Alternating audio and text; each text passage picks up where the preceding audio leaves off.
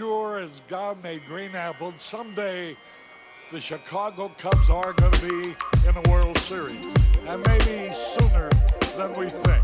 Here's the 0-1. This is going to be a tough play. The Cubs win the World Series. Bryant makes the play. It's over, and the Cubs have finally won it all. The Cubs come pouring out of the dugout, jumping up and down like a bunch of delirious 10-year-olds. But we didn't come here to drink beer. We came here to win this ball game. I said to the Uber boy, I said, take me out with the crowd.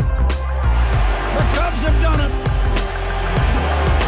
The longest drought in the history of American sports is over, and the celebration begins. What's going on, Cubs fans? I am Sean Sears, and welcome to another episode of Locked On Cubs, part of the Locked On Network, your team every day. The Cubs take game one of this three-game set with the Tigers Monday night, 9-3, with Javi Baez hitting 2 home runs. He might be back, maybe, kind of. We'll recap this win in the first segment and then preview Tuesday night's matchup featuring Tyler Chatwood's return from the 10-day IL. Plus, Jose Quintana is available starting today from the bullpen. On top of that, Sahadev Sharma spoke on 670 The Score and put out an article today breaking down some of the Cubs' offensive woes, and while they're doing some things very well, it isn't translating to consistent offense. We'll kind of go through that here in the second segment. Today's episode is brought to you in partnership with CubsInsider.com. Head to Cubs Insider to read all about how Yu Darvish is working at one pitch at a time, while Craig Kimbrell continues to navigate his curveball. Read that and more at CubsInsider.com, official partner of Locked On Cubs. You can get Locked On Cubs on whatever podcast app you use, and make sure when you get into your car, you tell your smart device to play the most recent episode of podcast Locked On Cubs. Make sure you follow us on Twitter at Locked On Cubs. You can follow me on Twitter at Sean R. Sears. So here in this first segment, as I talked about here, Cubs beat the Tigers 9-3. The offense shows out throughout this game. A good bounce back performance from Alec Mills, but the big talk was Javi Baez hitting 2 home runs, looking like himself again. He had a nice single as well earlier in this game. He went 3 for 5. David Bote did an excellent job in the bottom half of this lineup as well, driving at a couple of runs too. Cubs improved to 18-10, taking advantage of these Tigers, who are now 11-16, not so great. But they were facing Casey Mize, the one of the Tigers' top prospect, their top pitching prospect. He picked up the first loss of his career. I guess technically he got a no decision in his previous start against the White Sox. But on the mound for just 3 1/3 innings of work, the Cubs got him to 76 pitches by the 4th inning and pumped him out. So Casey Mize on the day, 3 1/3, 5 hits, 4 runs, 3 of them earned, 2 walks, 2 strikeouts, and a home run allowed to Javier Baez. Actually, I think that was David Bote and then got pulled. Alec Mills on the day, he picked up his 3rd win of the year, going 7 innings, allowing 7 hits, 3 earned runs, 1 walk, 7 strikeouts, and a home run. His ERA lowered to 4.55. Went 94 pitches in this game. Looked like Alec Mills. We saw the 64-mile-an-hour curveball, his 91-89 fastball that he'll throw in, a nice slider to throw guys off as well. Just, classic Alec Mills, keeping this Tigers team off balance. Ryan Tepera looked great as well in 1 inning of work. He picked up a hold along with 2 strikeouts, lowered his ERA to 2.38. And then Colin Ray finished out the game with a strikeout in the 8th inning. Ninth inning. So the Cubs scoring started in the 2nd inning when David Bote hit a single in a center field, scoring Wilson Contreras after he got on with a single, and then Victor Caratini was hit by a pitch. He got on base twice last night, both times getting hit by a pitch. He's able to get on, and then he scores eventually after Nico Horner hit a single through the shortstop, short into center field, kind of. Caratini rounds 3rd and scores. Bote moves up to 3rd. The Cubs take a 2-0 lead early on in this game. Now, Alec Mills does run into a little bit of trouble in the bottom of the 3rd. He gives up a single to Willie Castro, and then another single to Jonathan Scoop. Miguel Cabrera walks, so bases loaded. Candelario, former Cub, Jeimer Candelario, grounds out into, I think he grounded out to second base. Javi scooped it and threw it to first. They tried to turn a double play, but just couldn't make it happen fast enough. So Javi gets the play at second, doesn't throw over to first. I think it was actually Rizzo scooped the ball on a liner, threw it to Javi. He tried to turn double play, but Alec Mills couldn't get over to cover fast enough. So the Cubs just get one out. but obviously a run scores on that play. They eventually get Nico Goodrum to pop out. The Cubs still holding on 2-1. A little scary there. Top of the fourth, David Bote immediately gives the Cubs some insurance. He hits a solo shot into left center field. On a 3-2 count, Cubs up 3-1. And then, I believe Nico Hoerner reaches on an error. He steals second.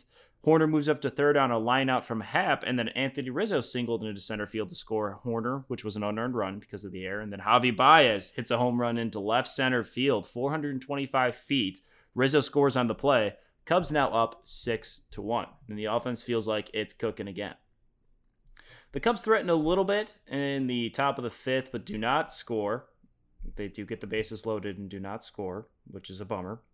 And then the bottom of the seventh, Christian Stewart hits a 2-run shot off of Alec Mills. On a 1-2 count, Mills goes with a curveball after Stewart kind of fouled one off. It seemed like he was on it a little bit. He throws it again. He takes it into right field. Jacoby Jones on base.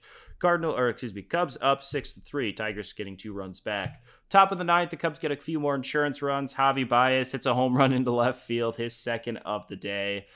Cubs bump it up to 7-3, and then David Bote hits another single. Almora and Hayward score. Cubs up 9-3.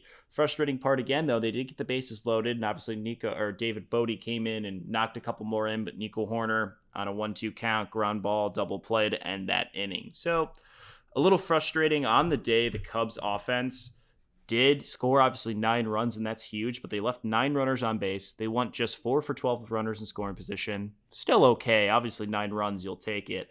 However, they did have 5 extra base hits, which were great. 3 of those being home runs, 2 from Javi, 1 from David Bote. So that was nice to see. Overall, the offense, it makes you wonder a little bit still if they were playing somewhat of a better team, if these runs still come across. But the Cubs able to shut it down 1-2-3. Colin Rea takes out Jacoby Jones, Christian Stewart, Austin Romine. Cubs win this one 9-3. So overall, that's a good win. This Tiger team, not very good, but a team that you need to beat, and definitely a team that you could probably tune up the offense a little bit. So hopefully that happens. Obviously, Tyler Chatwood going tonight. You've got Jose Quintana in your bullpen now. The Cubs are getting healthier. Chris Bryant hopefully should be back sometime next week. He was placed on the IL retroactive to August 19th. So the team's getting better health-wise. Offensively, they're going to get some bats hopefully soon. We'll talk a little bit about some of the targets maybe at the deadline here in the second segment. But overall, obviously, I think the glaring issue right now is the Cubs probably need a real right-handed bat on their bench because Almora doesn't make much sense, especially pinch running for Schwarber. I don't get that. Ross has done that twice now, and maybe he just thinks Almora is a lot more savvy on the bases. He definitely looks more athletic, I guess you could say, than Schwarber necessarily, but I don't think either one of them are much faster than the other. And honestly, you have Ian Miller. I don't know why, if he's on the bench and you're not going to pinch run for him here. I don't know, maybe Ross wanted to save his bat for later. I don't know. This is exactly what you would probably want him on your roster for, to pinch run. So that was strange to see. My only gripe with Ross so far, but honestly, this was a great job. A huge win for the Cubs. They needed to start feeling like their offense can do some things after feeling pretty inept these last couple weeks. Get some pretty good teams, so hopefully that changes here going forward. Built Bar is the best tasting protein bar ever, and they're improved now and more delicious than ever with 6 new flavors to add to their already 18 amazing flavors, being caramel brownie, cookies and cream, cherry baraka, lemon almond cheesecake, carrot cake, apple almond crisp. Some delicious flavors to go along with their coconut almond, raspberry, German chocolate, peanut butter. Mint brownie is actually my favorite, double chocolate, orange, toffee, coconut, peanut butter brownie. All those flavors. Bars are covered in 100% chocolate, easy, soft to chew. Some of the best tasting bars I've had. But on top of it, the Built Bar is healthy. It's great for health conscious people like myself who are trying to lose weight or work out and still try and keep eating something good for you, but that is low calorie, low sugar, high protein, high fiber. It's great for keto diets. It's a ton of just great options you can have while you're working out, while you're trying to eat a little bit healthier. Those are things Built Bar is built for. But I think one of my favorites is the cookies and cream. It's got 17 grams of protein, 130 calories, just 4 grams of sugar, and 4 grams of net carb. I'm not a super health conscious person myself. I like cookies and cream. I like stuff that tastes good, but I'm definitely trying to look for stuff to snack on throughout the day. Built Bar's been great because obviously first off, they sent me some bars immediately when they first started partnering with Locked On, and they're delicious, but it's nice to have something that I can eat on and chew throughout the day that isn't like, goldfish, something bad for me, pop, sugar, all this stuff that I'm probably, constantly distracted with, my refrigerator being directly behind me at my desk in my apartment. Having Built Bar here has helped me honestly lose a little bit of weight while I've been in quarantine, and it's honestly encouraged me to try and work out a little bit more. But right now, Built Bar has reset their promo code and is now offering a free cooler with purchase. So while supplies last, there's only about a week or so left in this, so obviously place your order soon, but go to BuiltBar.com, use the promo code LOCKEDON, and you'll get $10 off your next order. Once again, that's promo code LOCKDOWN for $10 off at BuiltBar.com, the best tasting protein bar you will ever have. All right, so Tuesday night's matchup, it's Cubs-Tigers, Tyler Chatwood versus Spencer Turnbull. Of course, Chatwood coming off the IL, his first start since pitching against, I believe, the Royals about a week or so ago. Back on August 6th, so 2 weeks ago, almost 3 weeks ago. 2 1/3, he won. It was a pretty bad start. 11 hits, 8 runs, 4 strikeouts, 2 home runs allowed on just 63 pitches. He obviously pulled in the third. Chatwood had been fantastic up until that point, though. Allowed only 1 run in his 2 starts, obviously against Milwaukee and the Pirates. Had looked really strong. On the season, though, 2.54 ERA, that's going to be inflated by the 8 runs he allowed to the Royals. He's looked really good, though. He had 11 strikeouts in that start against Pittsburgh. Obviously, the Pirates are a little swing happy. Tigers run into a similar issue, too, so maybe Chatwood can get back on the right track, get himself feeling a little bit better. But I don't know. I don't know if he'll stay in this rotation, especially if Mills continues to pitch well and Jose Quintana looks strong. Big advantage to Quintana is he's obviously a lefty that can see righties and lefties, or at least has the experience to do that as being a starter. So maybe that's something you want to try. The Cubs do need a lefty in their bullpen right now. Might be an interim option, but I would assume Chatwood, Quintana, and Alec Mills continue to get starts throughout this season, unless Quintana is absolutely what they need in this bullpen. On the other side, it's Spencer Turnbull pitching for the Tigers. The 27-year-old right-handed pitcher is 2-2 on the year. He's got a 3.65 ERA, 21 strikeouts to 15 walks. The walks have been an issue. In his last start against the White Sox, he lasted just 2 innings, allowed 2 hits, 3 earned runs, 4 walks, no strikeouts, and just 60 pitches. In each of his starts this year, he's walked at least 1 batter, but he's walked 4 batters 3 times. 2 walks against Pittsburgh.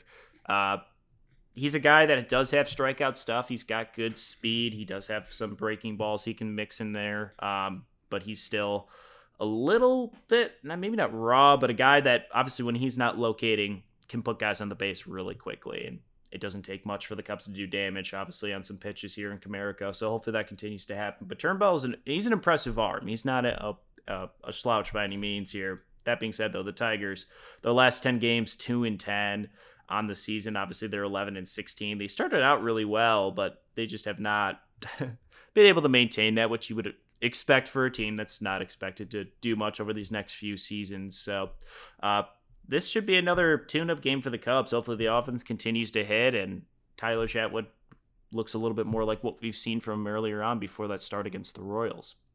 But Quintana coming back to the bullpen, at least for now, that's huge. In a quote he gave talking about basically his return, he said, "I've been working really hard to get back as soon as possible.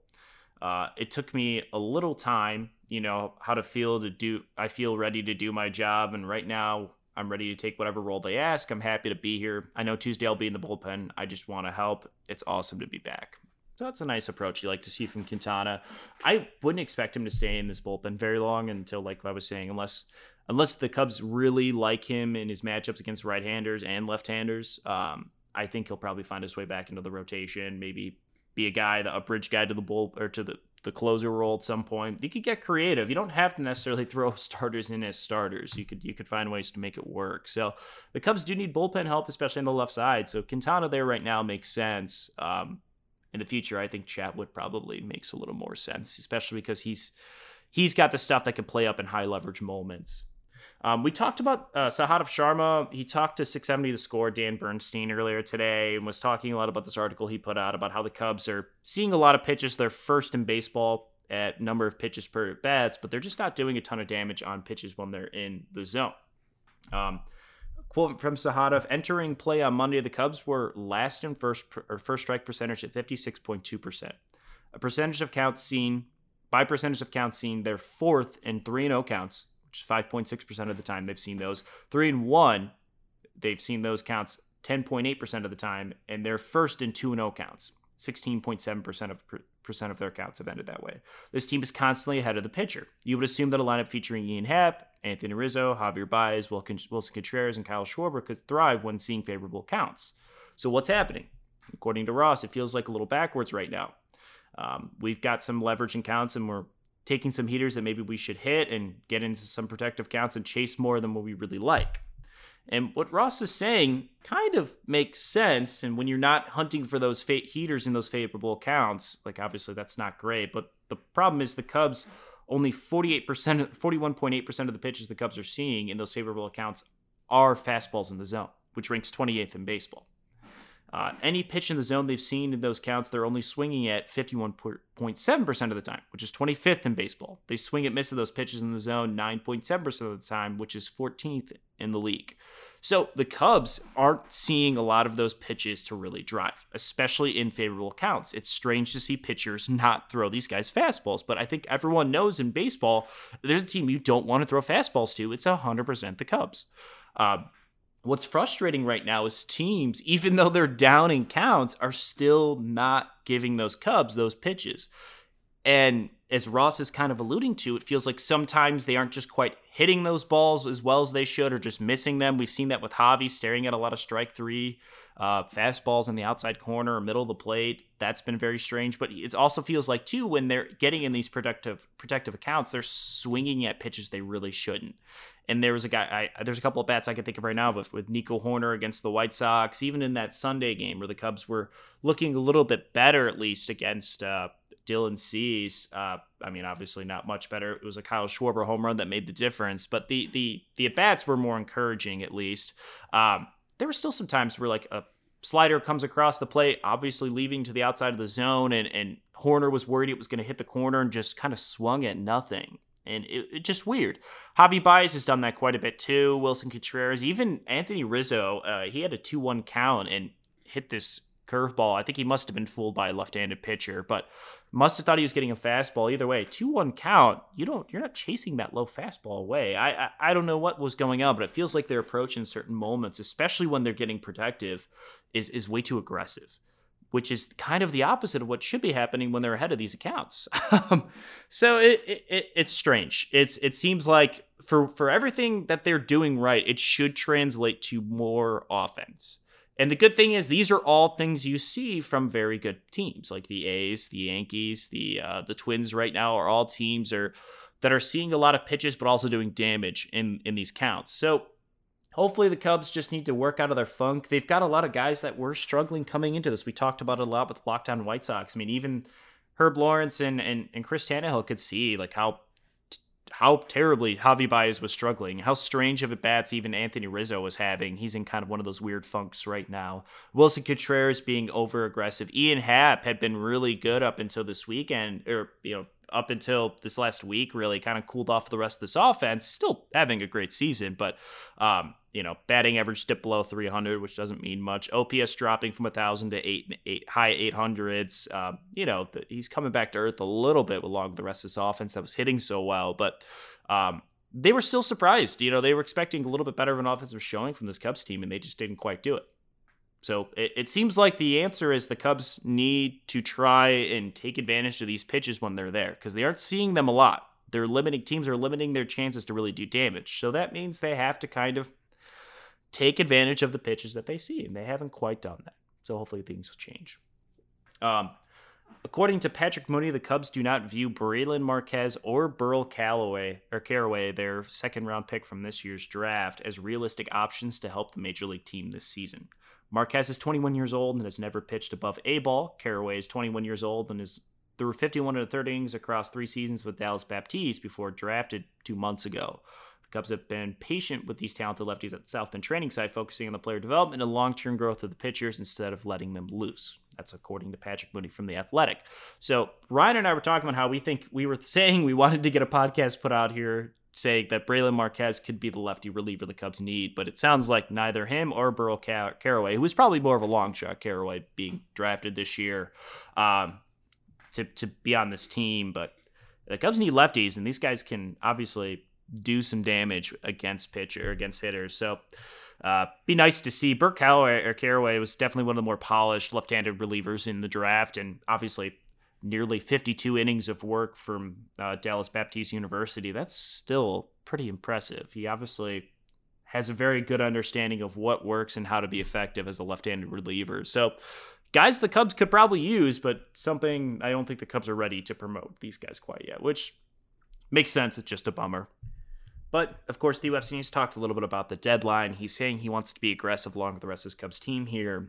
Cubs Insider put together a list of 7 names, which included Marquez and Carraway. This obviously came out before Mooney released these quotes here about the Cubs, pretty much saying they're not going to move these guys up. But Tony Watson, Daniel Norris, Trevor Rosenthal, Ken Giles, Derek Holland, all guys that they list as names that makes sense for the Cubs. And yeah, I think Tony Watson's the guy Ryan and I keep circling. He seems to make the most sense.